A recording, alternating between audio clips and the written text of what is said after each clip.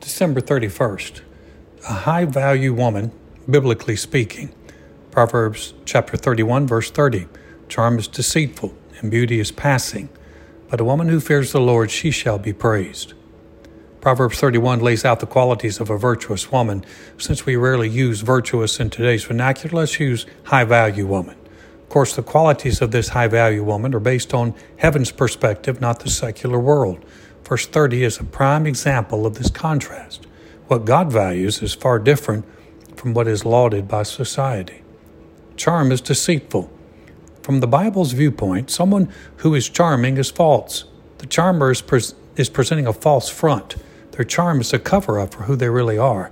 This is a direct contrast with secular society that values charm. Years ago, upper echelon families would send their daughters to charm school.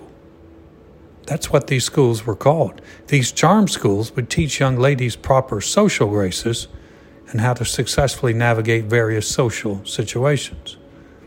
Beauty is passing, empty and meaningless. Tell that to a Hollywood actress who were put out to pasture, so to speak, once they age out of romantic roles in movies. But from a biblical kingdom of God perspective, beauty does not mean much. Beauty fades and does not last forever. If beauty was the most valuable trait of a high-value woman, then why can't some of our most beautiful stay married or maintain a long-term relationship? Beauty may get you to the altar, but it can't keep you in a relationship. And I'm not being sexist. The same principles apply to men also. Charisma and handsomeness are not the two greatest masculine qualities for healthy relationships. I believe these verses in Proverbs highlight women because so much emphasis is placed on their charm and beauty. But here's what really makes a high-value woman in God's kingdom. The woman who fears or reverences the Lord. That's the woman that will be praised. The fear of the Lord is a highly sought-after spiritual quality.